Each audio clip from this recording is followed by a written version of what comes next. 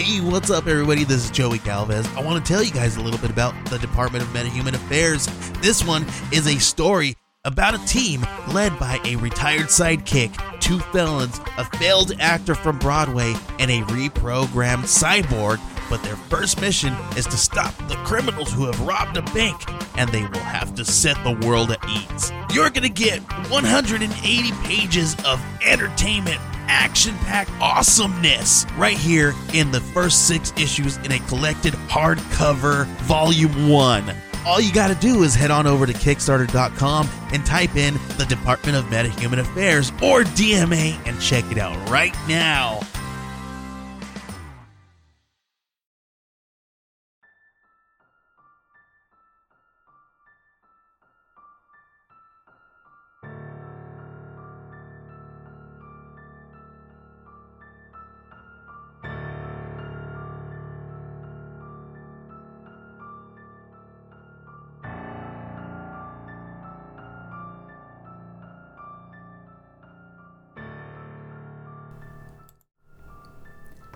Welcome back to Murder Under the Midnight Sun. Happy Halloween, everyone. Welcome to my 3rd annual Halloween collaborative episode. Each year I've asked fellow podcasters and listeners to submit stories on a spooky topic for each holiday. Each year it's been something a little different. This year I went with the topic of true scary stories, and I was pleasantly surprised at the wide variety of topics covered, and I was completely blown away by how much work these contributors put into their stories and just how good they are. So tuck yourself in and pull those covers up tight, because I've got a great batch of spooky stories for you tonight. Happy Halloween! While many contributors were fine with recording their own stories, there were a few that would prefer myself to do it. So I will be starting with one of these stories, and it was actually submitted by a listener that prefers to remain anonymous. Here's the story. I work at a haunted attraction located in a large old industrial building in my hometown. While prepping to open, we frequently have nights where we're there late into the evening, building and painting. On what was to be the last night of prep there was a group of about 6 people cleaning, painting, etc. They were taking a break, and out of nowhere, they hear banging on the metal garage door that leads into the building and someone yelling. They went outside to see what was happening. There's a man standing on top of the casing for the garage door, yelling and screaming. One of my coworkers, who had come out for a smoke break, was standing on the stairs that are next to the garage door. Just for reference, this garage door is at least 12 feet tall, and the casing that it rolls into when it's open adds another 2 to 3 feet. So this man was standing about 15 feet above the ground on a metal casing, about 2 feet wide and 8 feet long. My coworker, who was outside when he crawled up there, was yelling at him to come down, and another 2 coworkers that were there started to also try to get him to come down. The guy starts vomiting onto the ground below, and then pulls out a large piece of broken glass and a large piece of broken gravel. He starts slicing at his chest with the glass and slamming the gravel piece into the open cuts. The cops are called, and because it's a haunted house, they initially don't believe that there's an actual issue and had to be convinced to come. But once they get there, they realize the severity of the situation. They try to calm the guy down and get him to come back onto the stairs to come down safely. After a while, he goes to the opposite end of the door casing and starts threatening to jump off. The police try over and over to get him down, but eventually the guy decided jumping would be better than the stairs. He shoved the piece of glass into his mouth and let himself fall off the door casing flat onto the pavement below. He fell directly on the front of his body, smashing his face into the pavement. Luckily, the glass shattered and didn't cause too much damage in his mouth other than cuts. The police and EMTs grabbed him and brought him onto the concrete directly in front of the garage door and started working on him. He was alive but severely bleeding from facial injuries. They arrested him, got him into an ambulance, and off he went. There was blood and vomit everywhere. And since the guy fell directly in front of one of my coworkers' cars, they were stuck there until the crime scene team could take photos and process everything. Luckily, her husband was helping out that night, so they were both there, and she wasn't there just by herself. Once the crime scene team cleared everything, it was time for cleanup because as much as real blood and vomit would have added ambiance to the haunted house, it's of course also a biohazard. The two of my coworkers whose car was part of the crime scene started pouring water onto the concrete to try to wash as much of everything away as possible. And luckily it also rained the next day, which helped. We decided to have one last meetup 2 days after this all happened, and the whole story was passed on to me by all 6 of the people who were there. They showed me where it happened and pointed out the remaining large blood stain. My first thought was, nope, that's gotta go, even though it's dried and probably not an issue. It's still gotta go. The haunt is in mostly a basement, and we have a lot of mold, so we have bleach in abundance. I grabbed one of the garden sprayers we used to texture paint, threw a bottle of bleach in it, went outside, and started bleaching anything I saw that looked like blood. 20 minutes and 2 bottles of bleach later, it was finally gone. The story doesn't end there, though. One of my coworkers was able to find out what the guy's name was, and unfortunately found his obituary a week or so after this happened.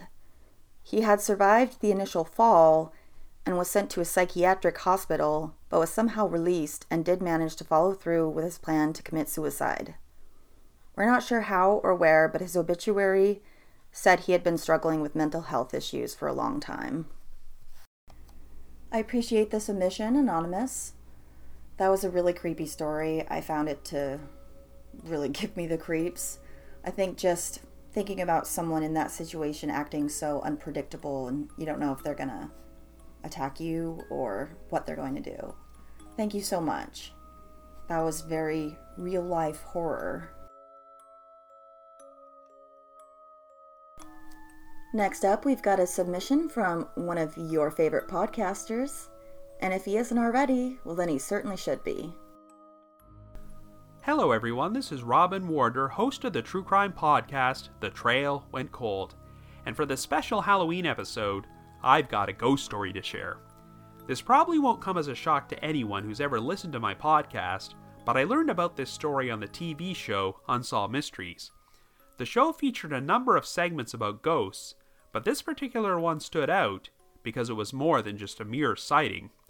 This ghost sighting actually had a real-world impact and may have even saved a life. Shortly before 3 a.m. on the morning of June 11, 1994, a woman named Deborah Hoyt was in the passenger seat of a car being driven by her husband on an isolated section of U.S. Highway 50 in El Dorado County, California. The couple was feeling pretty tired, but Deborah soon received a jolt when she looked out the window and thought she saw a naked woman lying by the side of the road in a semi-fetal position. The Hoyts drove by the woman, but elected not to pull over because for all they knew, this could have been some elaborate setup concocted by someone who was planning to hijack their vehicle. Instead, they drove to the nearest phone booth a couple of minutes away and phoned the El Dorado County Sheriff's Department to report what they saw. A pair of police cars performed a search of Highway 50, but did not find any trace of a naked woman, and since it was dark, the Hoyts were unable to pinpoint the exact spot where they had seen her. However, a sheriff's deputy named Rich Strasser wanted to explore this sighting further because a woman and her son had recently gone missing in the area. On June 5th, 23-year-old Christine Skubish and a 3-year-old son Nick had left their home near Sacramento in order to drive to Carson City, Nevada, but when they failed to arrive, their family reported them missing. Once daylight hit, Deputy Strasser decided to perform a new search of Highway 50. He was particularly intrigued by the fact that the sighting of the naked woman had occurred near Bullion Bend, which was considered to be one of the most dangerous stretches of the highway. Sure enough, when Strasser arrived at the location, he noticed a child's tennis shoe lying by the side of the road. He decided to pull over and saw that the shoe was next to a steep 40-foot embankment. Strasser climbed all the way down to the bottom of the ravine, where he discovered a wrecked car with its roof torn off. a woman was lying dead behind the wheel, and a nude boy was curled up in a fetal position on the passenger seat. But even though he was suffering from dehydration and hypothermia, the boy was still alive, so Strasser immediately called an ambulance and had him taken to the hospital. The victims were quickly identified as Christine and Nick Skubish. It was estimated that during the early morning hours of June 6th, Christine had fallen asleep at the wheel before her car swerved off the road into the ravine. Remarkably, Nick survived the crash and spent the next 5 days without food or water and had stripped off his clothing because of the extreme heat. In fact, he may have spent much of that time speaking with his mother, unaware that she was dead.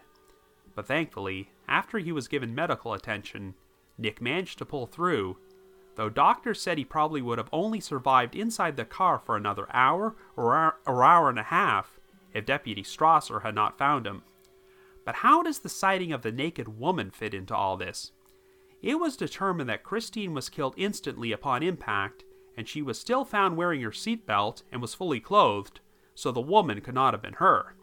Not surprisingly, this led to speculation that Christine's ghost appeared by the side of the road in an attempt to summon help for her son.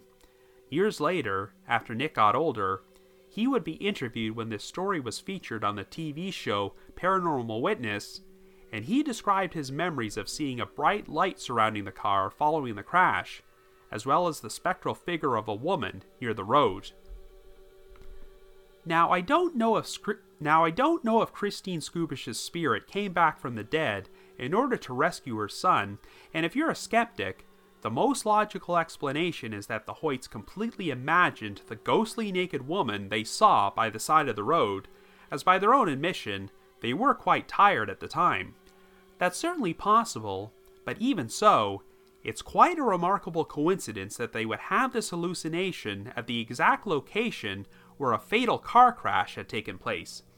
Even the most hardened skeptic has to acknowledge that if the Hoyts had not reported their sighting, Nick Skubish would not be alive today. His mother's car had crashed so far down the embankment that it could not be seen by motorists who were driving by on the highway, so who knows how long it would have taken for someone to search that location were it not for the Hoyts' phone call to police. Regardless of whether you believe in the paranormal or not, this is still a pretty miraculous story. So if you happen to be driving down a deserted road one night and think you see a naked woman lying by the side of the road, do not hesitate to report it. You may actually wind up saving a life. Anyway, special thanks to Ariel for inviting me to participate in this episode, and have yourself a happy Halloween. Leave it to Robin Warder to come up with a fantastic story from Unsolved Mysteries that I had never heard of before. And while I tend to be one of these hardened skeptics that he mentioned, stories like this really do give me pause and make me think maybe ghosts really do exist. Thank you so much, Robin. Next, I've got a story from another of your favorite true crime podcasters.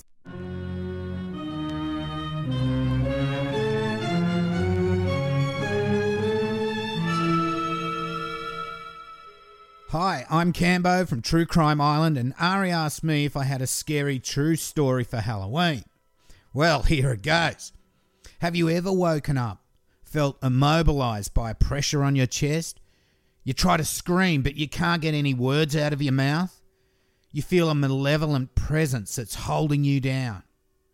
Well, I've had this happen to me, and it's terrifying. I was at an ex-girlfriend's parents' place, and we decided to stay the night as it was late. After a family went to bed, we grabbed a doona and slept on the lounge room floor near the TV. It must have been about 3 a.m. when I was woken by a force holding me down. I looked around, but I couldn't see anything, but I could feel this evil above me. I tried to scream, but I couldn't even let out a little whimper. I knew I was awake. I knew it wasn't sleep paralysis, as I've had that before, and I've been able to get out some sort of garbled scream. This was something different, and it felt evil. In my mind, I fought it back with all my might, and then maybe after a minute or two, It's so hard to say exactly how long. The presence was gone. I could breathe again, and I was still awake. I thought about it for a bit and then fell asleep. Soon, the evil was back and holding me down again. This time, I was ready and able to fight back straight away. It took only seconds this time to fight off the evil above me. The next morning, I told the ex and her family what had happened. They very matter-of-factly told me that it was the dead neighbour. I said, "What the fuck?" She'd lived across the road with her husband and had died several years before. My ex's mum ended up setting up the husband with a new lady after she died, and then things started to happen in their house. Unplugged appliances would start in the middle of the night, the front door would be knocked on and no one would be there. Items on the TV would fly across the room and smash into the wall. They'd become so used to it, and my introduction had been the woman visiting me the night before. Oh, and the TV that I was sleeping next to, well, it was the dead wife's TV. The husband had given it to my ex's family.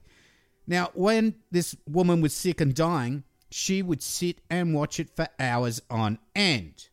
Well, some people call these visits the night hag. Some say it's just sleep paralysis. I know what happened that night, and it was supernatural. You know, you gotta love a Cambo story. And if you don't listen to True Crime Island, you definitely should check it out. I mean, I could listen to him probably just read the phone book, but he's a really good storyteller, as you can tell. Thank you, Cambo. Next up, I've got a longer submission from listener and friend Matt Burgoon. Matt is a local writer and comedian, and you can actually check out his comedy album, Cat Tales, on pretty much every streaming service there is. So if you want a good palate cleanser after all of the spooky tales, that's a good option for you to check out. Alright, my name's Matt Burgoon. I'm here to talk about what scares me. Thanks for letting me do this. I have a lot to get off my chest. Besides things that scare me, like old age, not saving for retirement, just reading the news in general, those are all pretty scary. But the thing that scares me the most is, I guess, going into the unknown. Like, I don't know, not the type of unknown where you're like at a house party and you see a half-filled drink and you don't know what's in it, but you drink it anyways because like walking across the room for a fresh drink would be absolute torture. But leaving your home to go into literally unmapped areas of the globe, off the edge of the map, so to speak. And that's what the Franklin expedition did in 1845 when they attempted to sail through northern Canada to find the rumored Northwest Passage to China. They did this because Britain was trying to find the Northwest Passage in order for them to get to China and India. Before they found the Northwest Passage, they had to sail from England all the way around Africa, or, if you're white, the urban parts of the globe, which, that's a long time to keep your windows rolled up on the ship. The leader of the Franklin expedition was Sir John Franklin, of course. He was an officer in the British Navy, and he served in the Napoleonic Wars, where he won awards for gallantry. Franklin had gone on previous Arctic expeditions, including one in 1819, where he was traveling overland for hundreds of miles, and when he arrived at his destination in the middle of nowhere, after having not eaten for 4 fucking weeks, he found the place abandoned by the people who were supposedly there waiting for him. And before they left, they took all the food, which, that feels good.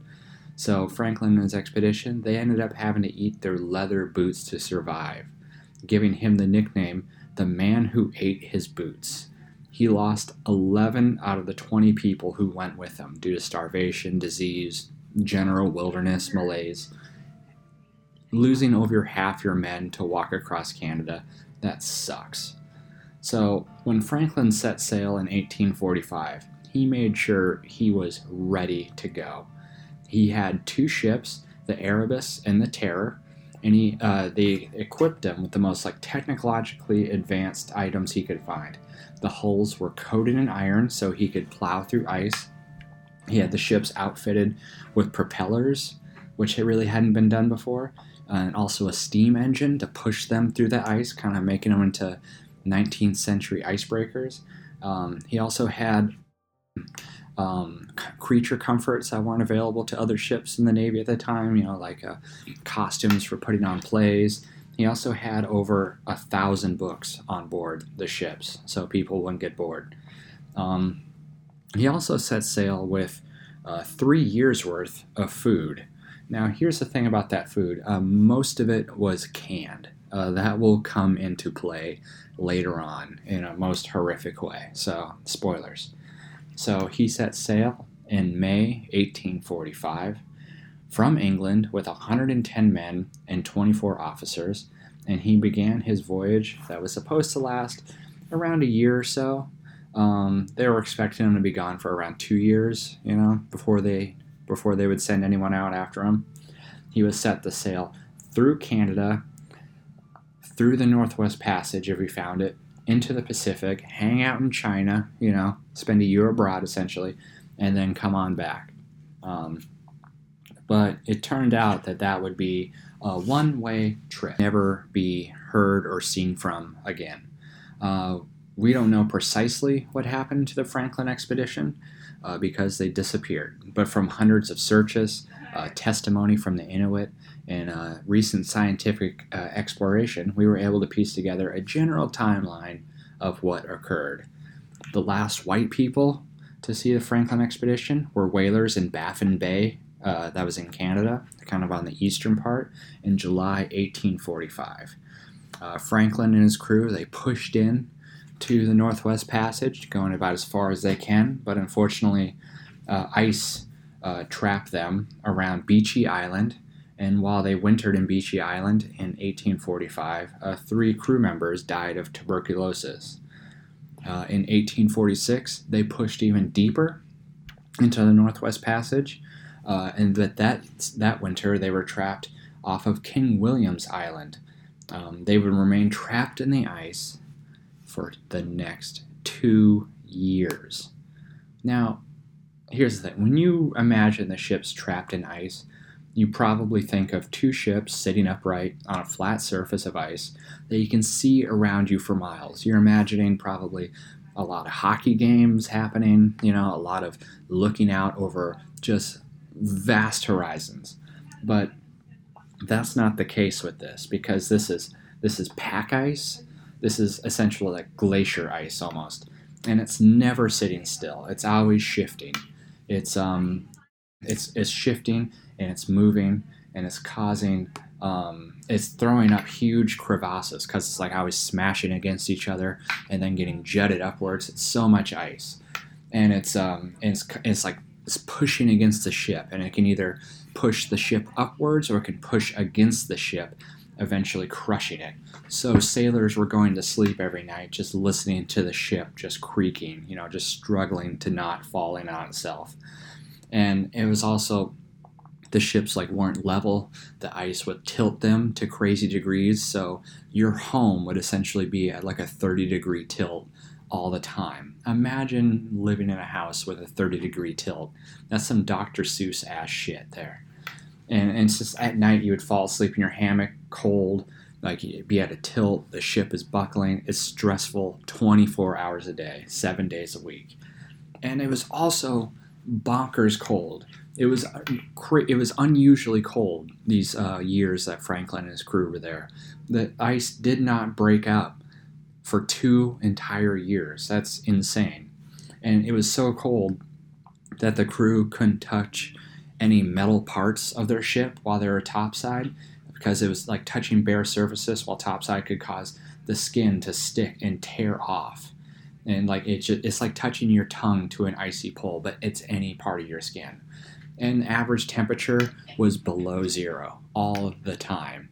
Like it was so cold. Like it was, I guess on average, according to historical records, it was usually around -10 to -20, sometimes -40 at night. And also they were far enough north where during the winter months the sun would not come up. That's how far north they were. They would just spend almost an entire month in darkness. So that's the hellscape they were in. And also, this was the 1800s. They didn't have like Gore-Tex gear. So they were forced to hang out in just wool clothing the whole time that keeps you warm, but not great. So while they were there, waiting for this ice to break up so they could either sail to China or sail back home, the provisions started to go bad. Now, they brought along enough food for 3 years, but the lime juice they had to ward off scurvy, it started getting old and it started losing its potency, so scurvy was starting to break into the crew.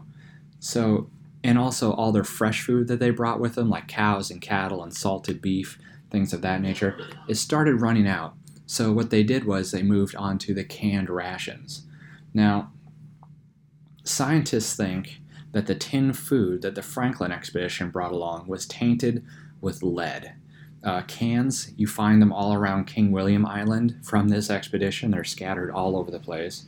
Show massive amounts of lead on them, like giant globs on it. The lead was used to close the can to keep it sealed, but either it didn't close it well enough, so the food inside was rotten, or the lead got inside the food and started just giving, and when the sailors would eat it, they would be eating lead.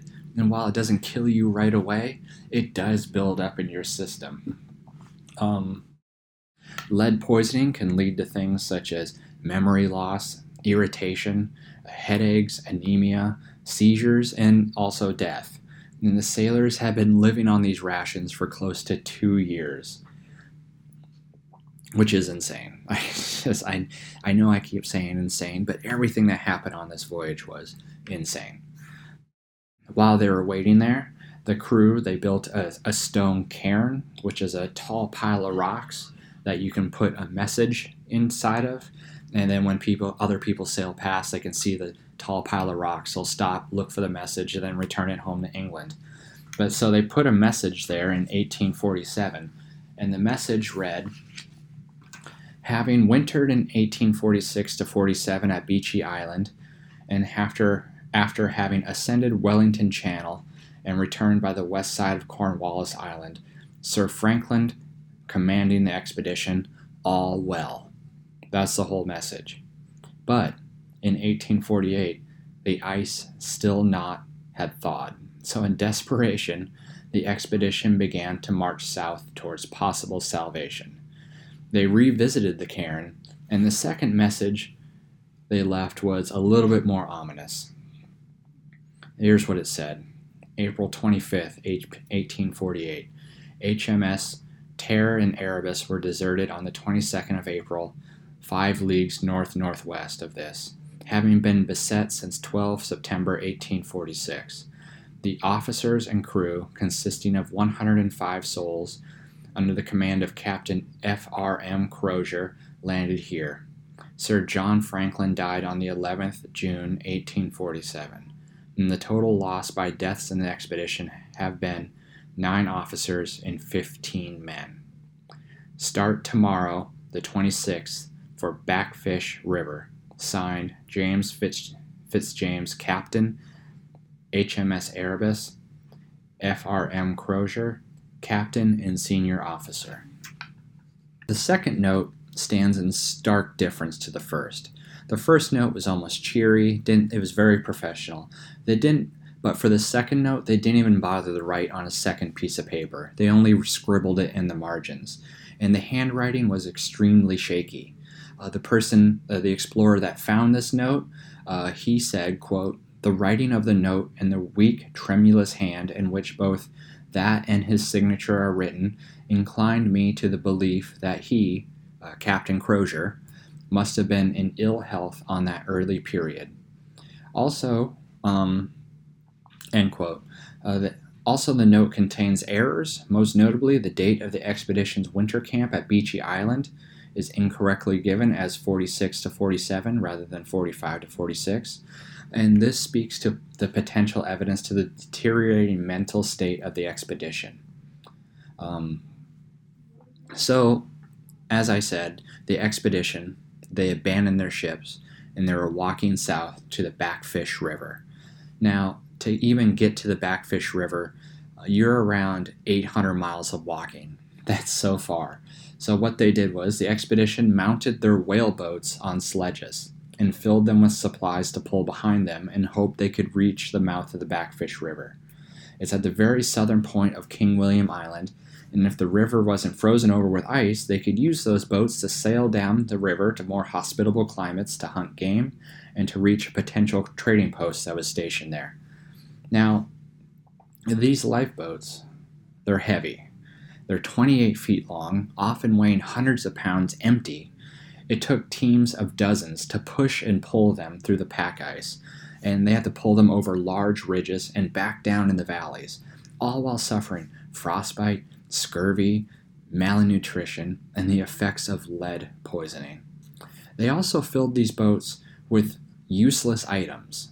For example, one explorer found one lifeboat years later, and inside there were two skeletons looking at each other on either sides of the boat. And they were surrounded with items like silk handkerchiefs, scented soap, sponges, slippers, hair combs, and many, many books. Among them, a copy of The Vicar of Wakefield. They also found writing desks among the lifeboats, chairs, fine china, items that you absolutely do not need in a survival situation, though some speculate they hope to trade with the natives for food. So they were walking south 800 miles with boats just overflowing with useless gear. At night, they would set up their canvas tents to sleep in temperatures that would often get to minus 40 degrees, while wearing often wet woolen clothing because they had been walking in the snow and ice all day. Their shoes were thin, and they had useless socks and sealskin coats, which they called slops. At the end of a long day of sledging, people would be suffering from snow blindness, which often leads to temporary loss of vision and extremely painful headaches. Game was scarce in this region. King William Island and the surrounding areas are essentially a barren moonscape. There is nothing there but rocks on this island. I've seen it. You can go to Google Maps and look at it.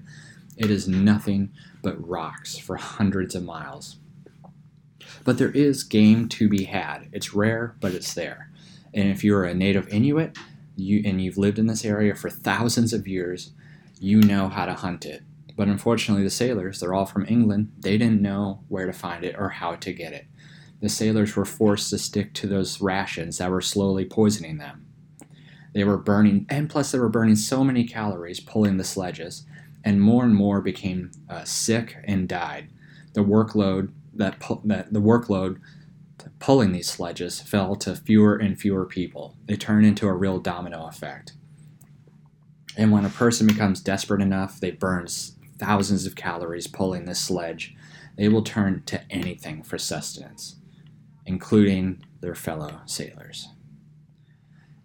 So the main reason we know of the very last days of the Franklin expedition is because of the Inuit oral tradition, which allows them to record events with an accuracy that is astounding, to be frank. It's an accuracy that sometimes our writing tradition does not have. So Inuit, they were often interviewed by explorers and rescuers that were searching for the expedition over a period of dozens of years. All throughout the rest of the 1800s, there would be explorers through that area looking for traces of what happened, or possibly to see if anyone was still alive from the expedition, because Britain refused to believe that they lost all of their men on this expedition. So Inuit would report pale, filthy, ragged men dragging their boats across King William Island. Another group of Inuit reported waking up one morning to find a small group of sailors standing outside of the igloo, and they were disoriented looking. They were unrecognizable. They were so dirty, one Inuit said. The Inuit invited them into their igloo, where they tried to feed the survivors. They tried to give them some seal meat they had, but the survivors, they tasted it and they spit it out. They couldn't handle it, I guess. It was too rich for their system. They've been living on canned food for nearly 3 years. And they just sat there disoriented and just clutched their belongings that they had brought with them. The Inuit, understandably, they were frightened of these strangers. They looked desperate. They didn't know. They were goggle-eyed. They didn't know what they were going to do. So while the sailors were asleep, the Inuit, they fled. They left the strangers some food and supplies inside their igloo they had built, just to give them some stuff. Hopefully they keep moving. The Inuit, they eventually came back to the igloo, and when they peered inside, they found everyone was inside dead. The seal meat, strangely untouched, but it was a charnel house still because they had eaten each other. One of the spookiest testimonies I came across was from a group of Inuit who came upon the ships after they had been abandoned. One Inuit ventured inside, and inside the ship was completely dark. He ended up stumbling upon something, and when he peered down to look at it, it was a large corpse. But the corpse was smiling back up at him, like a rictus smile. Suddenly, somebody grabbed the Inuit, and he was dragged into a dimly lit room. He said the room was occupied by skinny men with long fingernails and hair, with faces that were black. The men were clawing at him until another man entered the room and told them to stop. The man, apparently in charge, took the Inuit outside of the ship and told him to never return. Which, yikes. Just imagine if you're an Inuit, you've barely seen anyone outside of your little circle, your tribe, and you come across this abandoned wooden ship, and you go inside, and there's just monsters inside of it that are clawing at you. Just incredible. John Ray, a British explorer, led one of the early efforts to find the fate of the Franklin expedition. He spoke to Inuit in the region who told him of the skinny, filthy white people. They had been seen dragging boats laden with belongings. Ray went to the places the Inuit directed him and found some of the expedition's last camps. Ray, he quote, "Some of the bodies have been buried, probably those of the first victims of the famine. Some were in a tent or tents, others under the boat, which had been turned into a form of shelter, and several lay scattered about in different directions. Of those found on the island, one was supposed to have been an officer, as he had a telescope strapped under his shoulders, and his double-barreled gun lay underneath him. From the mutilated state of many of the corpses and the contents of the kettles, it is evident that our wretched countrymen have been driven to the last resource, cannibalism, as a means of prolonging existence." End quote. Ray's reports were disbelieved in England. He would be shunned from society for several years. The guy that wrote Sherlock Holmes, he blamed this on the Inuit. He said the Inuit had killed these sailors and eaten them. But when the deluge of reports from other explorers started trickling back, they could not be ignored. Lieutenant Frederick Schwatka, who conducted a search for the missing crew on King William Island in 1879, he interviewed an Inuit named Ogzipuk. I'm not even going to pretend I know how to say that name. It's a very long name. I'm sorry. This Inuit said he saw bones from legs and arms that appeared to have been sawed off. The appearance of the bones led the Inuits to the opinion that the white men had been eating each other. His reason for thinking that they had been eating each other was because the bones were cut with a knife or saw. End quote. Another Inuit testimony by the explorer Charles Hall said they had found skeleton bones, be seen there now when the snow and ice are gone. She thinks not for it so muddy there be, and the mud soft that they have all sunk down into it. She continued that one man's body, when found by the Inuits, flesh all on and not mutilated, except the hand sawed off at the wrist. The rest, a great many, had their flesh cut off, as if some one or others had cut it off to eat. End quote. Charles Hall also went on to find a gruesome discovery in what would be known as the boat place. He described what he found, quote, One whole skeleton with clothes on, the flesh all on, but dried. Many skeleton bones, 3 skulls, alongside that of a boat, a big pile of skeleton bones that had been broken up for the marrow inside them. They were near a fireplace, a great many skulls among these. It is certain that some of the men lived on human flesh, for alongside the boat there were large boots with cooked human flesh inside them. The starving seamen who remained at or about the boats no longer restrained themselves from satisfying their primal hunger. End quote. Nobody really knows how far they made it. They found skeletons as far south as the very southern tip of King William Island, but it's certain that they all died. Not a single one made it back, and it's really sad. I don't know. I always get sad just because they walked across the whole island and they made it to essentially the river that would carry them back, but they were all too tired and malnourished to even do that. And I always try to imagine like what it was like. Like, I went hiking this summer. I went 12 miles. At the end of that 12 miles, I was gassed. Admittedly, I'm crazy out of shape, but so is your average 1850 person. So, and I also had hiking boots on, like nice hiking pants, nice hiking boxer briefs that cover so my insides don't chafe as you get, cupping the balls, so to speak. And I can't even imagine what it's like to walk across an entire island with lead poisoning, hungry, thirsty, just everything that could possibly be wrong with you. And yeah, and they all died. And it's scary that happened because there's just nothing you can do about it. You can only keep walking until you die. So yeah, that's what scares me. That's what scares me the most.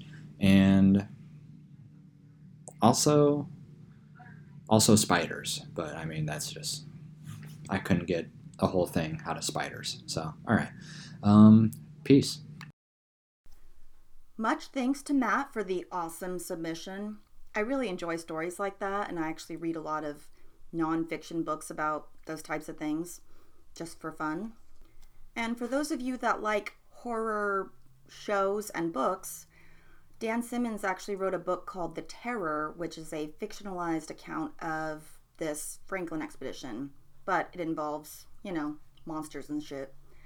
So you should check that out. And there's also a TV show based on it, and I hear it's really good, but I have not seen it, but I'll recommend it anyways. So thank you, Matt. That was a really cool story.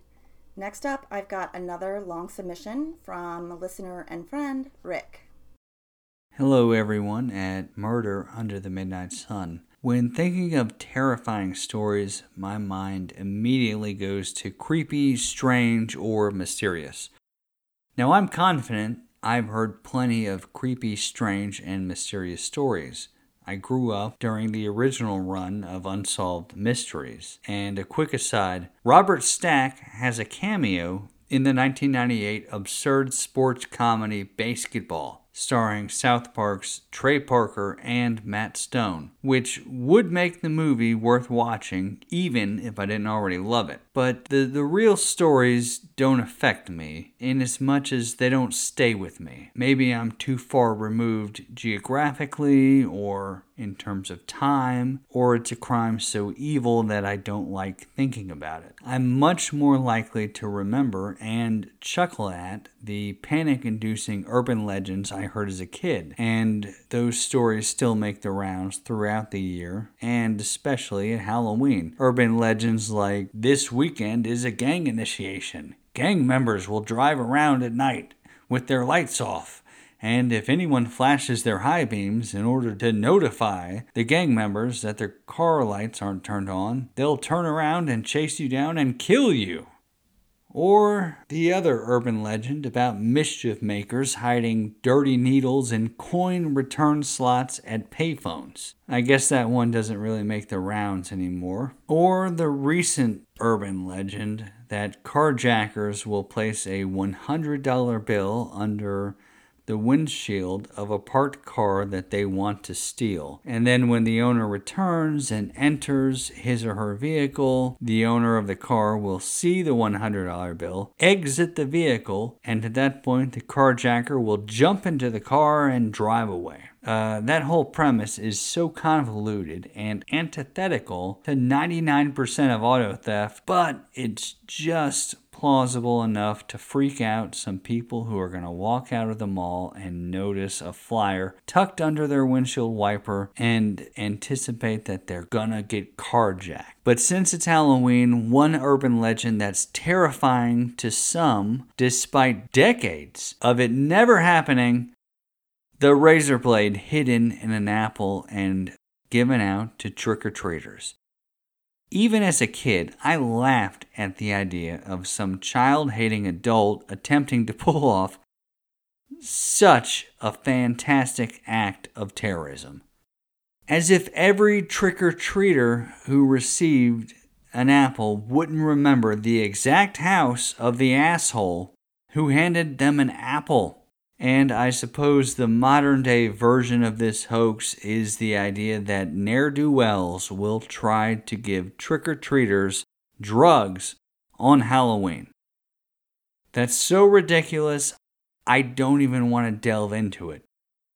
My point is that for whatever reason, I tend to forget the actual scary stories. So I asked myself, what's a terrifying thing that could reasonably happen to me and crosses my mind on at least a semi-regular occasion? And without hesitation, I said, getting trapped in an elevator. Now, I don't consider myself to have a phobia of this. The fear does not affect my daily life. If I need to go higher than the second floor, I'll take the elevator. And I imagine that if I were trapped in an elevator, I wouldn't die. That it would just be an uncomfortable inconvenience.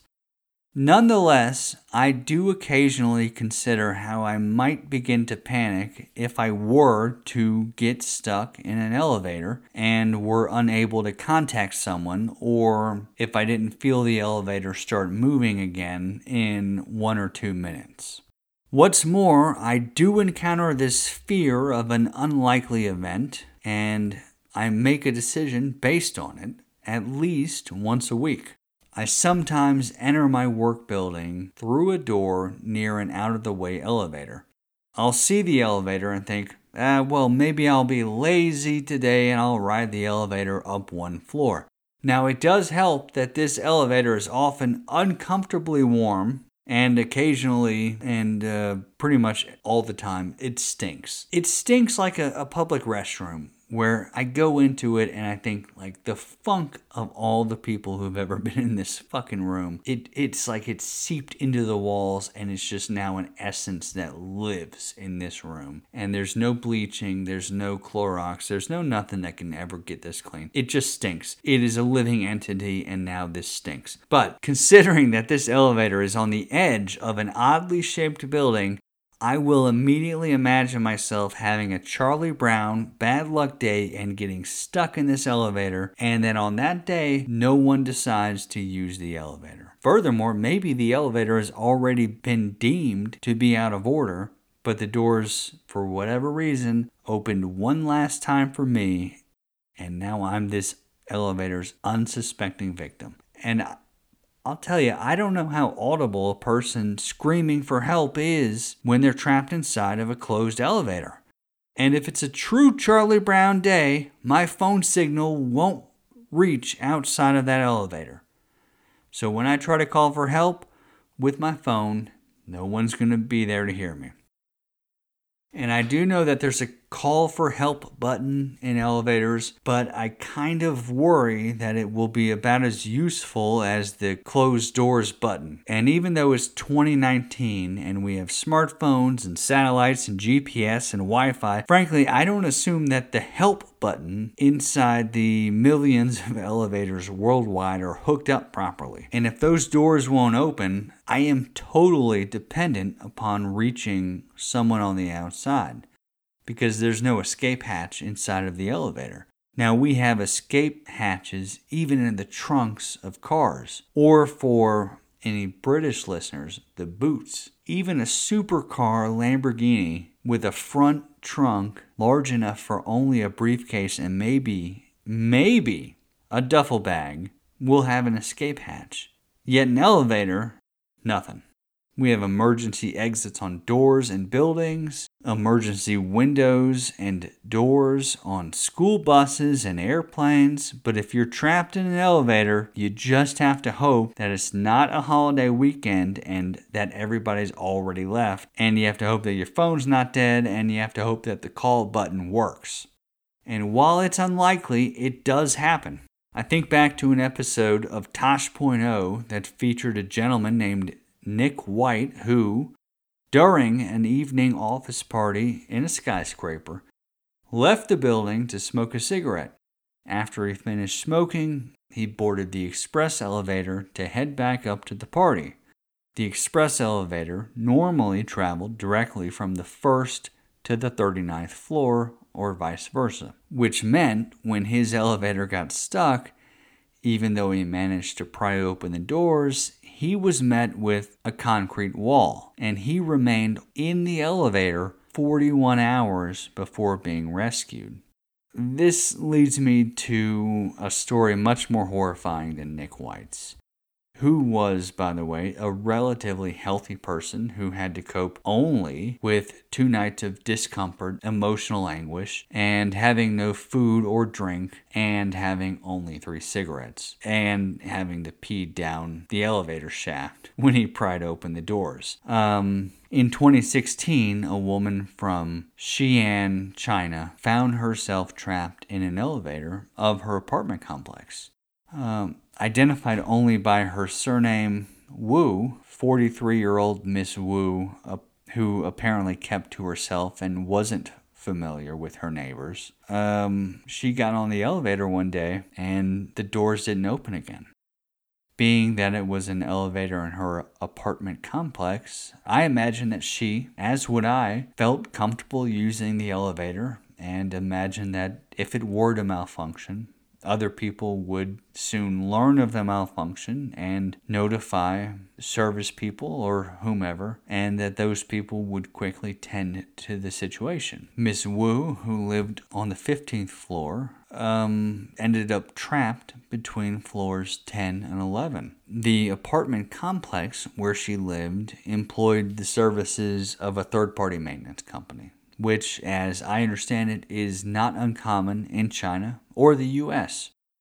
Unfortunately for Miss Wu, 2 service people cut the power to the elevator upon learning that it had malfunctioned. And instead of opening the doors to the elevator to ensure that no one was trapped inside, they merely performed a verbal check and then left the elevator inoperable for over a month. The service people essentially just yelled, "Hey, is anybody down there?" Heard no response and concluded that they weren't abandoning a helpless woman in an elevator tomb. And that was 2 service people. 2 people who decided it was not worth opening the elevator to make sure that a passenger wasn't sleeping, deaf, mute, or suffering from a medical condition. Miss Wu died because 2 incompetent, lazy employees didn't bother to ensure that the elevator was empty. A person's ability to survive without water ranges from 3 to 10 days. So there was plenty of time that Miss Wu could have been rescued. I imagine that it must have been absolutely terrifying around hour 1 or 2, realizing that people didn't know that she was trapped. And after the 2nd day, the helplessness must have been overwhelming. And it's not like she was out to sea or stranded in the desert. She was 100 feet from people who could help her. But they didn't know. And this was in 2016, not 1916. That human error cost Miss Wu her life. And that is a tragedy. And that there's not a safeguard that allows a person to escape an elevator seems a little bit odd. especially in the U.S. or other Western societies where we're very open to lawsuits and companies are very concerned with liability lawsuits. And we're the U.S. is the land of car trunk releases, fire lanes, etc. Safeguards everywhere, warning stickers. But you get stuck in an elevator, all right, we hope someone finds you. I have read that maintenance companies have been heavily criticized in China, but that level of human error, frankly, can occur anywhere. The other factor that led to the elevator that entombed Miss Wu remaining unserviced for 30 days is that there was another elevator that residents used, which means that there was less pressure on management of the apartment complex and the maintenance company to repair the elevator because the residents could still get up and down the floors. So, of course, now I'm extra concerned if there is more than one elevator in a building, and I assure you, if I ever find myself tempted to ride an elevator alone at the end of business hours, especially on a Friday or in a building, I will definitely think twice and consider taking the opportunity to get some free exercise on the staircase. Thank you so much for your submission, Rick. That is a truly horrifying story. I'm not claustrophobic, really at all, but I think anyone in that situation would freak the fuck out, and that's a nightmare. Next, I'll be reading a submission by Nikki, hostess of Strictly Homicide Podcast. Nikki writes, one of the most haunted places here in Arkansas is the 1886 Crescent Hotel and Spa. The hotel has changed ownership a number of times, which means it wasn't always a hotel. You can stay in some of the haunted rooms and take ghost tours there, and on the 4th floor there's a mini museum of the hotel's history. People traveled to Eureka Springs from all over because the springs was said to be some kind of magic healing water. The Crescent was built to attract higher class people. Many big names from 1886 attended the grand opening. In 1886, the hotel cost $294,000 to build. When they built it, stonecutters came over from Ireland, and one of them fell to his death, where room 218 is. Many guests have reported hauntings from the room, including shutting doors, turning lights off, and the feeling of a presence. In 1902, during the slow winter months, Crescent Hotel became Crescent College for Women until 1937, when Norman Baker purchased the building to turn into a cancer institute. He claimed to have the cure and scammed folks for millions of dollars. He added an escape route and hidden staircase to the hotel. He was jailed in 1940. It's said many people suffered and died while being treated for cancer. Some people have reported seeing a pool of blood that disappears near the morgue. Another ghost that haunts the hotel is Dr. John Fremont Ellis, who is seen by workers and guests in a top hat and fine clothing. He can usually be found on the 2nd floor smoking his pipe, which often people smell smoke near the elevator. In 1997, the owners hired certified mediums to read the hotel and found that it showed signs of being a portal to the other side. I've been to the hotel a few times and never witnessed anything, but it has been on some ghost hunting shows. Thank you so much for your submission, Nikki. I'm always interested in hearing about local legends and things like that. And I've always wanted to just stay the night in a haunted hotel or haunted house and just throw caution to the wind. And maybe just see if something happens that makes me reassess my skepticism. Next up, I've got a submission from the host of the Forgotten News podcast. Hello, everyone. My name is Jim. Hi, my name is Kate Karen. And we host the Forgotten News podcast. Whoop whoop. Thank you, Ariel, for inviting us to join you on your podcast, Murder Under the Midnight Sun. You asked us if we had any spooky stories to share with your listeners, and I am so sad to tell you that as far as myself, I don't have any. But Jim has one. So, Jim, go ahead and tell your story. Okay, I am going to tell you the story of my one and only paranormal experience. I was a kid, maybe 9 or 10, and for some reason I had a Ouija board. I don't remember where it came from. It might have been a birthday gift or a Christmas gift from a relative or a family member. I really am not sure. It's just too long ago. And for this story, it really doesn't matter where it came from. I'll just move on. So I had this Ouija board, and I hadn't used it yet because you needed 2 people. I didn't want to do it with my parents, and my sister was too little. And one day in the summer, my mom decided to visit my aunt. My sister and I had to go with her because my dad was at work, and we were too young to be left alone at home.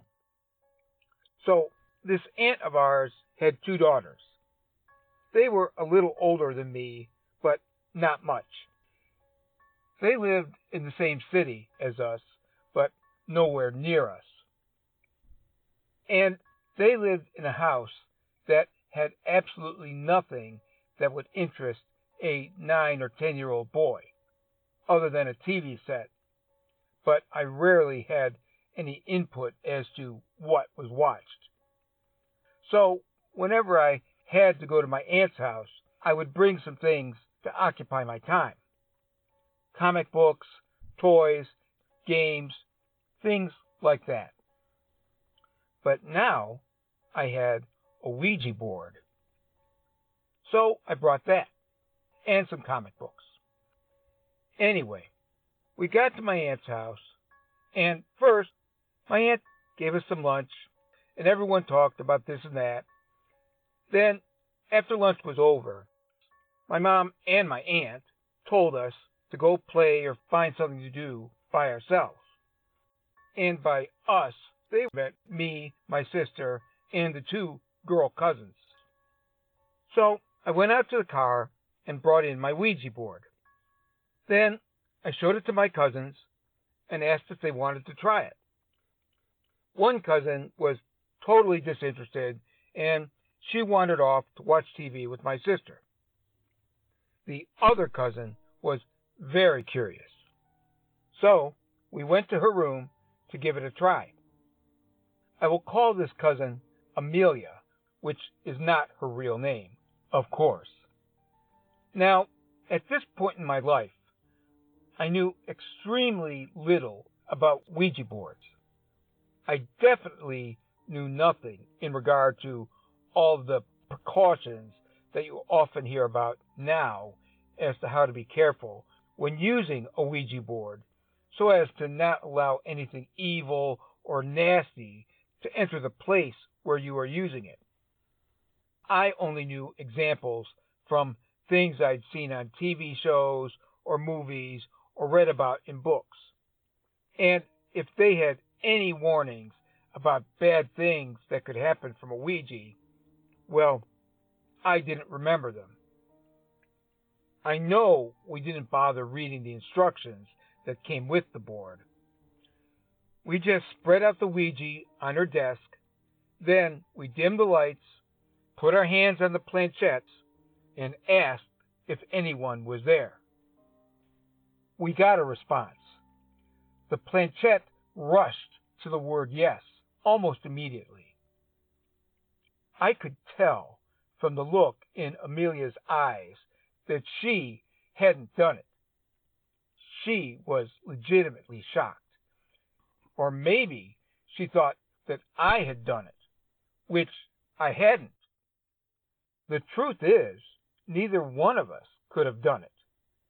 It happened just too quickly. There is no way that we could have thought that fast. I caught my breath and asked something like, "Is someone here? Who am I talking to? Who are you?" I obviously don't remember the exact words to my question. It's way too many years. But I will never forget the answer, which came right away, spelled out on the board. Damned soul. Damned soul. Oh my God. And I am 100% certain that neither one of us spelled out those words. That is not a phrase that any kid anywhere would think of. I mean, that is just not the way that kids talk, either back then or now. So, anyway, my cousin totally freaked out. She said something like, "This is too scary. I don't want to play with this anymore." I don't remember if I said anything, but I do remember feeling very, I don't know if I'd call it scared, but definitely nervous. The only thing that I recall saying to Amelia as we left her room was something like, "That was weird." She didn't exactly answer me. She just told me to take the board and put it back in my mom's car, which I immediately did. I think I spent the rest of my time at the house just reading my comic books. I remember later that summer trying to do the Ouija board with a friend of mine. Nothing happened. Maybe because he wasn't very interested. I don't think he took it seriously. Maybe that was the reason. I don't know. But that was the last time that I used it, or tried to use it. I don't recall what happened to the board after that. I honestly have no recollection. I know I didn't have it when I was a teenager, so I think I probably just threw it out at some point. And that is the end of my story.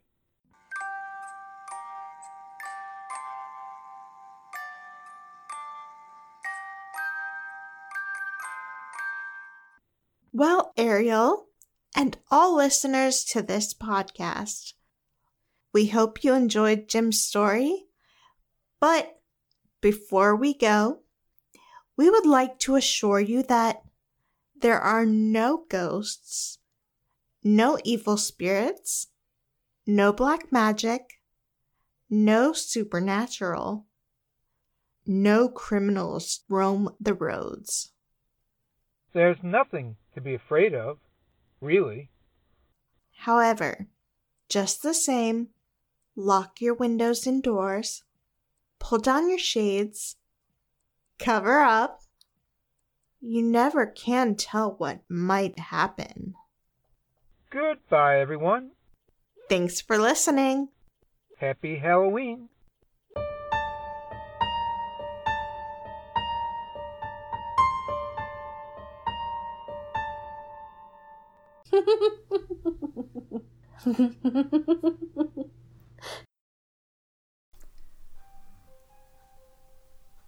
Thank you guys so much for that submission.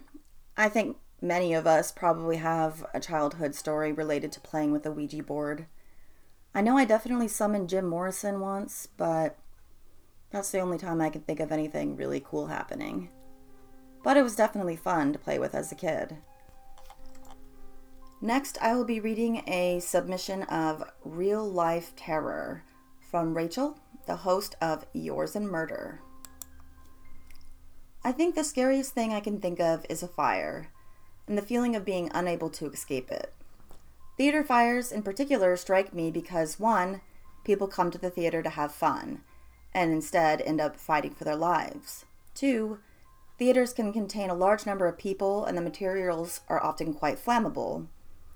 3, I've had a 13-plus year career in theaters as an actress, crew member, or house staff member, as well as an audience member. I can see myself in all of the stories of these fires. Fire has been a real concern for theater since the beginning of the art form. In 1613, Shakespeare's famous Globe Theatre burned to the ground after being ignited by a spark from a cannon during a performance of Henry VIII. No spectators died, as the fire was very slow-moving, consuming the theater in about 2 hours. There is one report of a possible injury, a man who had his pants catch fire, but it was put out by a friend with his beer, so that was handy. Also, he may have just been lying a lot. Being lit by candles around flammable scenery led to several problems with theaters.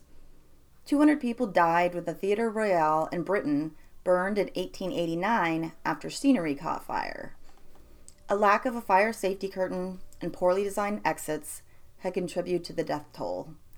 This theater actually had been built to replace an earlier theater that had burnt. In America, the Brooklyn Theater burned and killed 300 people. 100 unidentified after a fire broke out backstage in 1876. Originally, the audience was told not to panic because the flames were, quote, part of the show, but eventually panic set in, especially in the balcony, which was only served by one staircase, and this delay made it too late for those people. The worst theater fire, in fact, the worst single building fire in U.S. history, happened in my home state of Illinois. The location was the Iroquois, the brand new theater in the heart of Chicago. The year was 1903. Chicago had recently grown to a city of 1.7 million residents and was the fastest growing city in the nation, if not the world. The previous decade or so had truly elevated Chicago's status, literally. The L train started running above the city in the 1890s, becoming Chicago's iconic public transportation system. The 1890s also brought the World's Fair to Chicago, and H.H. Holmes, my interjection, cementing it as a major American city in the eyes of the nation. Chicago was recovered from the Great Fire and looking forward to its future. 1903 was a year of innovation across the country. The first box of Crayola crayons would be sold, the first teddy bear was introduced, and the first powered flight was taken at Kitty Hawk. In Chicago, the White Stockings became the Chicago Cubs, which is a much better name. And in 1903, a new theater would rise and fall.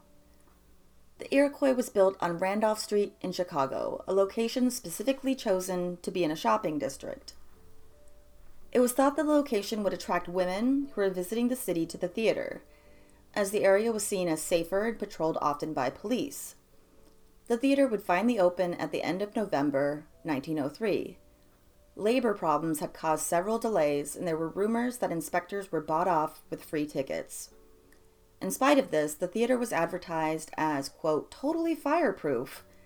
That's an endorsement. It was modern with an asbestos fire curtains, electric stage lights, and plenty of fly space above the stage. Critics called it the newest and most beautiful theater in town. However, this was a thin facade and would soon crack or burn away. Just a month later, on Saturday, December 30th, it dawned quite cold in Chicago. The popular revue, Mr. Bluebeard, was playing at the Iroquois Theater. Many parents thought that taking the kids to a show would help stave off the boredom from the weather and winter break. The advertising of Mr. Bluebeard even told the city that every child should see it. The Iroquois had a main seating section on the main floor, then the dress circle above that and the balcony. The theater also had a section for standing room tickets. There was only one staircase and main foyer to provide an entrance to the theater, reaching to all levels. This was to allow all patrons to mix briefly, despite the differences in their ticket prices. Once the lower-paying patrons reached the balcony, however, gates prevented them from leaving, supposedly to keep them from sneaking into higher-priced seats. However, that day, this would have been completely impossible, because that day the Iroquois had every one of its around 1,600 seats sold, plus more for standing room. The theater was past its capacity, with some of the patrons standing in the aisles. Usually they sold 119 standing room tickets, but that day they had sold or had passes for many more, around 200. Not to mention the 300 performers and technicians who put on the show, as well as the 30 theater staff working that day. Most in attendance were young, with star Eddie Foy commenting that he'd never seen a house so full of women and children. He'd even brought his own young son that day, allowing him to stay backstage and watch the show. The first act of the show had passed without incident. The In the Pale Moonlight number was playing during the second act, with 8 men and 8 women on stage under blue light. It was then that disaster began. A spotlight high above the stage sparked, likely due to a short, and ignited a muslin curtain.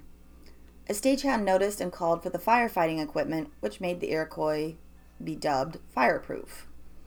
However, the fire extinguishers were simply full of a powder called kill fire. It was meant to be thrown with force at a fire to smother the flames. However, since the fire was above the men in the curtains, the powder did nothing but fall to the stage. A few men tried to grab heavy canvas and beat the flames, but it was no use. The fly space above the stage was on fire. Crew and aerial performers watched in horror as the flames started to consume other backdrops. Nellie Reed was already in her harness for her number, and in the panic, no one stopped to help her down. During this time, the play continued. As the fire grew, the women in the number on stage whispered to their dance partners that they were feeling a bit faint. They could see the fire above. But the men reassured them. They had a fire in the show before, and it was put out quickly, but not this time. Slowly, burning bits of paper and fabric fluttered down and started to show to everyone that there was a serious problem. Hearing the commotion, Eddie Foy came out of his dressing room to investigate. He sent his son outside with a stagehand and went on stage to address the audience. He asked them to remain calm and to leave without panicking. He asked the conductor to have the orchestra play to help prevent chaos. They did, even though they could see the fire. The little bit of music was not enough to stop people from trying to rush out. But a few stayed in their seats, reassured by Foy's words. Foy then began to yell for the asbestos fire curtain to be lowered. However, the curtain's ropes hadn't been tested, and it took stagehands a moment to figure out how to use it. When they did, it only went down part way. There was an improperly closed light fixture in the way that struck the curtain about 20 feet above the stage. There was no time to fix it. The stagehands and performers were fleeing from above. Nellie Reed would be found later, having gotten free and possibly fallen from the flies. Another performer carried her out. She was badly burned and would die shortly after, the only confirmed fatality among the cast. Some reports say there was a second performer who died, but only Nellie was confirmed. Meanwhile, in the audience, panic was starting to spread. Patrons would rush to the aisles and try to get back out to the foyer, but the standing room crowd made this difficult. One of the fireproofing features that was advertised was that the Iroquois could be cleared in 5 minutes due to 30 fire exits. However, most of these exits were hidden behind heavy velvet drapes, causing confusion and pile-ups. There was also no exit signs. They hadn't been installed yet. Some doors were locked to prevent unpaid patrons from sneaking in. Other doors had a locking mechanism from Europe, which was unfamiliar to the audience, which cost time. One man said he only knew how to open this door because the latch was the same as his icebox at home. Upstairs in the balcony, people were finding locked accordion gates that prevented them from moving to better seats, and now would prevent them from getting out of the inferno. A major problem, even if an exit was unlocked and reachable, the theater exits almost all open inward. This meant if there was any delay in opening the doors, the crush of people made it impossible. A few people in the upper levels got the exit doors open and headed out, expecting to follow new fire escapes to the alley below. However, the staircases on the escapes had not been installed yet. There were only platforms, many stories above the ground. On stage, Eddie Foy had still been trying to maintain calm, but later in his memoir, he described the crowd as frightened animals. Then, as burning bits of sets rained down around him, he had to flee out the backstage door. One stagehand ran out the back door down the street to another, stagehand opened the big backstage doors to allow more people to escape. This, however, also caused air to rush into backstage, feeding the fire. Without the asbestos curtain being fully down, this led to a billowing ball of heat and flames that went over the gallery into the balcony. Even if the curtain was down, it's unknown how much it would have helped. The asbestos was mixed with wood pulp, which was flammable.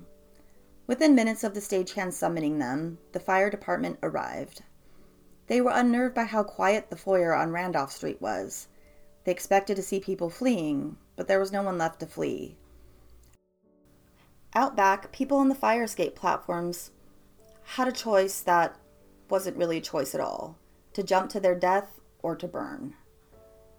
A few workmen at a building across the street tried to put a ladder across the way, but it slipped on the icy ledge.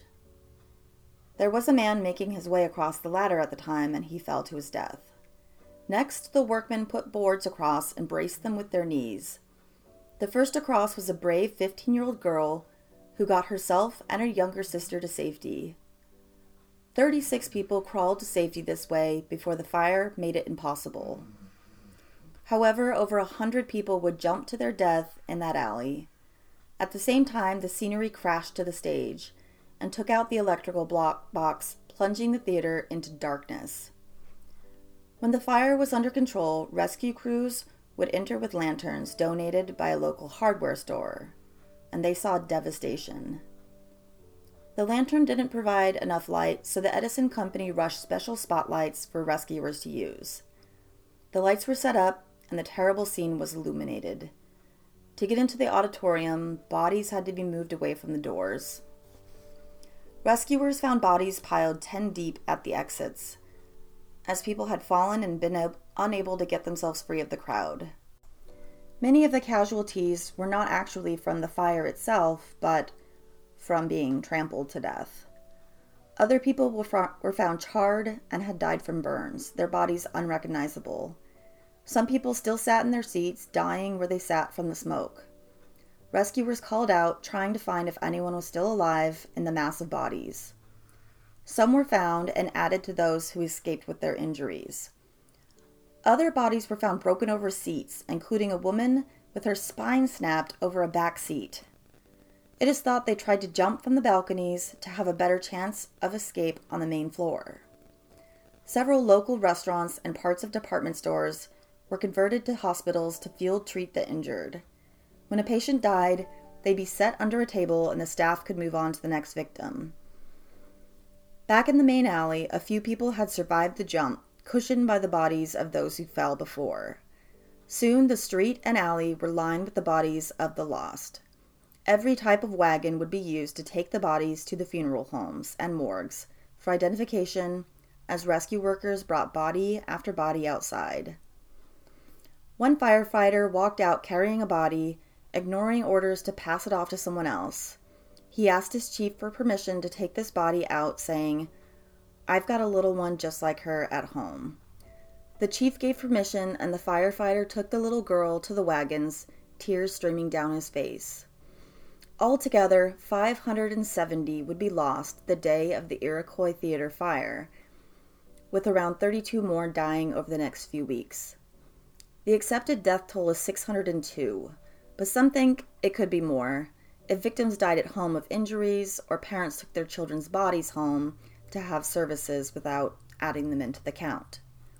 There's even a story of a man who tried to board a trolley with his daughter's body when he found her outside the theater. When the driver objected, the man pulled a gun and told the driver he would be taking his child home to her mother. The driver allowed him on. 150 of those who died in the fire were children. Most of the rest were women. The dead represented the wives and children of some of the highest in Chicago society. 3 staff members also died, 2 ushers and a female attendant. Everything flammable in the theater had basically burnt up. Shortly after the fire, blame began to fly. Many were arrested and several charged with various charges of negligent homicide. But altogether, no one was ever held responsible for the disaster. However, this was one tragedy that helped lead to the invention of the panic bar, which opens emergency doors quickly, as well as to the requirements for exit signs. It was found that the theater, despite being touted as fireproof, lacked much of the safety equipment, including sprinklers and alarms. Construction crews, as rescue operations started, snuck to the roof to try to conceal one violation. They opened the flues, which had been nailed shut. If the vents were open during the fire, they would have vented the backdraft and stopped it from consuming the balcony. The Iroquois Theater was taken down, and other theaters have been in its place. The Ford Center for Performing Arts had the Oriental Theater there, which was recently renamed the Netherlands Theater. This theater hosts concerts and touring Broadway shows. The Chicago production of Wicked ran there for 4 years. But just because the theater has been torn down and rebuilt does not mean that all traces of the disaster are gone. Some who have worked or been in the theater report seeing a woman in a tutu who suddenly vanishes. This is rumored to be Nellie Reed, the aerial dancer who died in the fire. However, most of the hauntings are rumored to be out back.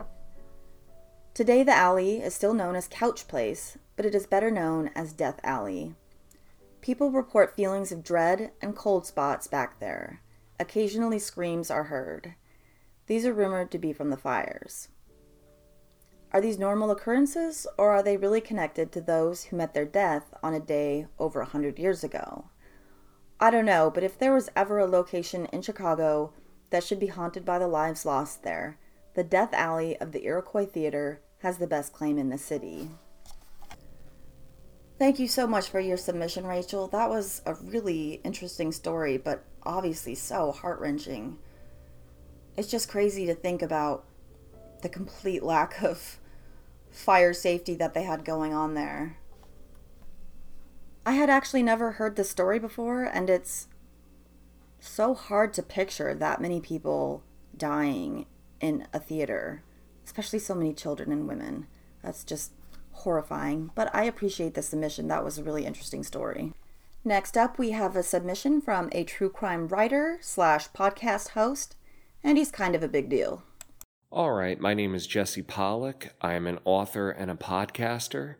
I've written the books Death on the Devil's Teeth and The Acid King, both of which are true crime books with a satanic edge. And I guess I've always been drawn to writing those types of things because I grew up in an area of New Jersey that is just prone to ghost stories. Plenty of stuff occult related. To give you a good idea of it, I grew up in the town of Clark, and growing up there were constant rumors about witchcraft and devil worshippers in the woods surrounding the local golf course and a nearby patch of wilderness called the Watchung Reservation.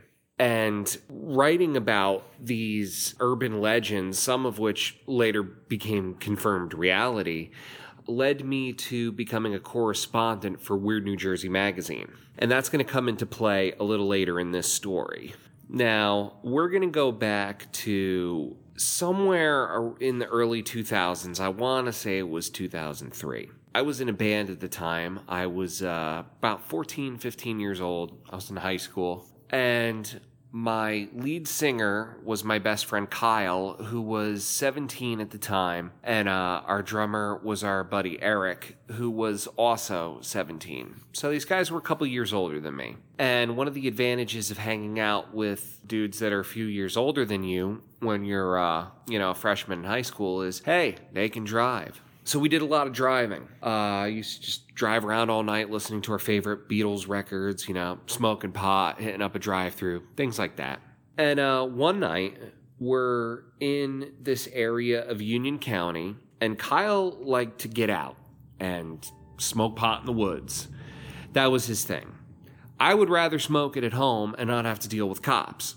But on this night, he took us to a place in Union County called the Galloping Hill Golf Course. And it was called the Galloping Hill Golf Course because that whole area in Union County was just filled with Revolutionary War history. It's an incredibly rich area if you're a Revolutionary War, colonial times buff. A ton of museums, ton of property still standing from that area, colonial era graveyards, stuff like that. So, this patch of land was named Galloping Hill as sort of a reference to, all of the soldiers on horseback from back then. So anyway, Kyle just parks his car on this little side street facing the golf course, and he said, oh, let's all get out. We'll go into the woods, We'll go smoke pot in there. It'll be really cool. And it's the middle of the night. It's kind of cold out, and I don't know. I just didn't like the idea of trespassing on a golf course to go smoke pot in the woods and,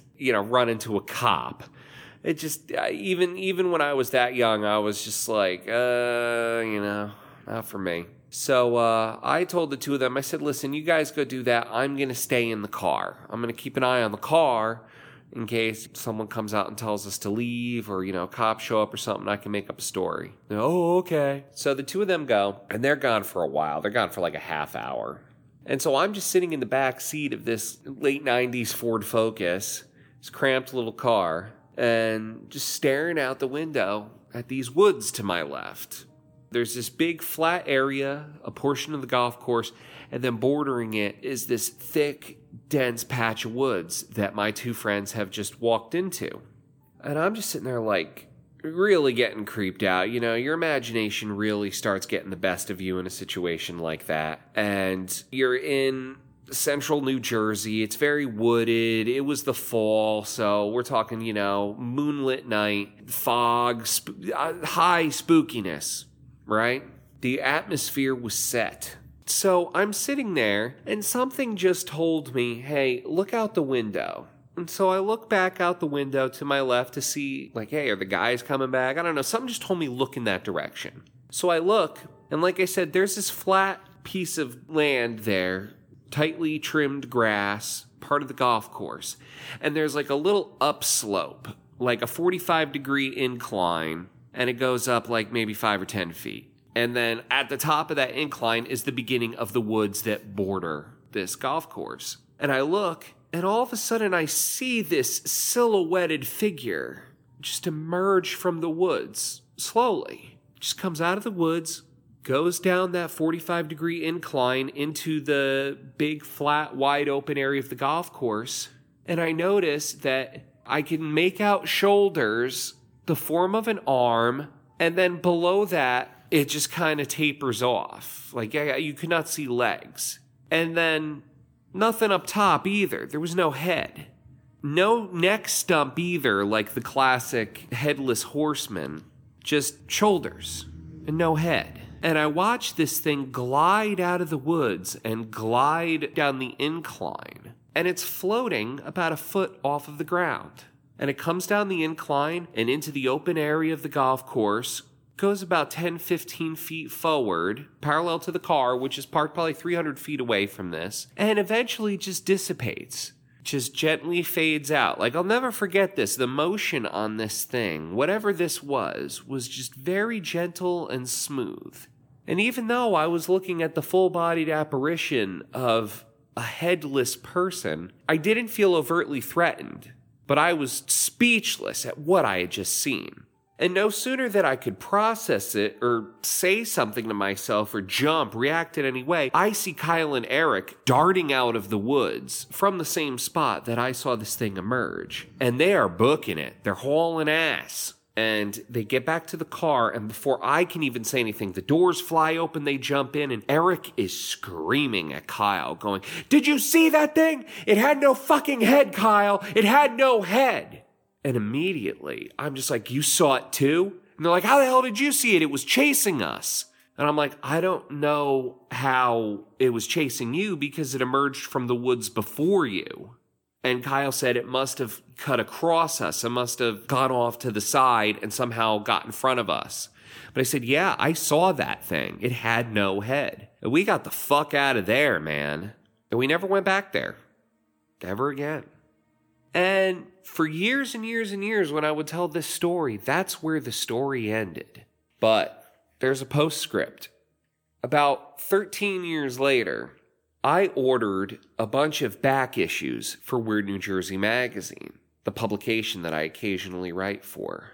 And this order of back issues was pretty significant for me because for years I had been trying to get a hold of the coveted first 3 issues of Weird New Jersey. Now, just a little backstory there. The magazine was started in 1994, and it was literally a newsletter given out to friends. It was made on a typewriter and photocopied. The first several issues of this magazine were not mass-produced by any means, so it was nearly impossible to find the first 3 issues. They never ended up on eBay or anything like that. They were coveted. They were kept by serious collectors. So around that time, 13 years later, about, like 2016, 2017-ish, Weird New Jersey decided to do a limited run of the first 3 issues. They reprinted them. And so I ordered it right away because I wanted to see the beginning of the magazine. I was a fan of the magazine before I started writing for it. And I had never seen these issues before. And so I open up this special issue, and to my shock and horror, I see back in 1994, when I was only 6 years old, I could have never have read this, and I never did until this moment. Someone wrote into Weird New Jersey about the Headless Horseman of Galloping Hill Golf Course. Apparently, for years, people had been seeing this headless apparition. I had never known about it, but I swear on my life, on a stack of Bibles, I saw that thing one night in the fall of 2003. And I will never forget it. That was the first time I had ever seen a full-body apparition. Wasn't the last, but there's something about that very first time when you see something you can't explain. It's profound. Is this evidence of life after death? Is this proof of demonic activities? I don't know. All I know is I saw something come out of the woods that night, and my 2 friends saw it too. And then almost 2 decades later, I found a copy of a magazine that came out when I was 6 years old, and I could have never read it. And someone had written in about seeing it too. So, I'm Jesse Pollock, and that is the tale of the Headless Horseman of Galloping Hill Golf Course. If you liked hearing this story, definitely check out Weird New Jersey magazine, where you can read more like it, including articles I've written for them. You can check out my 2 books, Death on the Devil's Teeth and The Acid King. And you can also check out the 2 podcasts that I co-host, Podcast 1289 and True Crime Movie Club, both of which are available on Apple Podcasts, Stitcher, Spotify, Podcast Addict, and anywhere else that you can get podcasts. Thank you so much for that fantastic submission. It definitely gave me vibes of my own high school years, to be honest. High spookiness is a apt description for many of our adventures. And with that, it brings us to our final story, one in which I will be reading for Sean Burns, podcast guy, co-host of the future podcast Now You've Seen It, which I will also be on. You can find us on Facebook if you'd like to follow us. His story is short and simple, but very chilling. Many years ago, I lived in Portland, Maine. I worked for a security company responding to alarms from residences and businesses from our call center. I worked a 12-hour shift on Mondays from 1 p.m. to 1 a.m. My typical habit was to get lunch from the little sandwich counter at the back of Joe's smoke shop for dinner at 6. When I entered the store that day, I noticed a man of Middle Eastern descent at the counter buying cigarettes. Normally this wouldn't be something I'd take notice of, but Maine at the time was 99.3% white, so any person of color tended to stick out. I had my dinner, went back to work, and ended up working until 3 a.m. After driving home and going to bed, my wife woke me up around 9 a.m. and said, "Something is happening, you need to come see this." Someone had flown a plane into one of the World Trade Center towers. 2 days later, I was reading the newspaper, and the article was about how 5 of the terrorists had spent the night before 9/11 in a Portland hotel. Accompanying the article was a picture from the security camera at Joe's smoke shop. Buying cigarettes was none other than Mohammed Atta, often referred to as the mastermind behind the 9/11 attacks. Walking right behind him in the picture was me going to get my dinner. My brush with 9/11 is nothing compared to thousands of others who were killed in the attacks, lost family members, or responded to the scenes in New York, Pennsylvania, and Washington. Still, when I think about that day and that picture, being a mere 5 feet from the person responsible for so many deaths and so much destruction less than 24 hours later, I still get chills. This story gave me chills as well, and I'm guessing many of you will have the same reaction. Thank you so much for that submission. It was intense. And thank you everyone for listening to this episode. I know it was very long, but I hope that you were entertained. And I hope that you all have a wonderful Halloween. Stay safe. Eat lots of candy, but not all of it because you'll want some tomorrow. And let's all prepare for the holiday slog. All right, guys. Good night.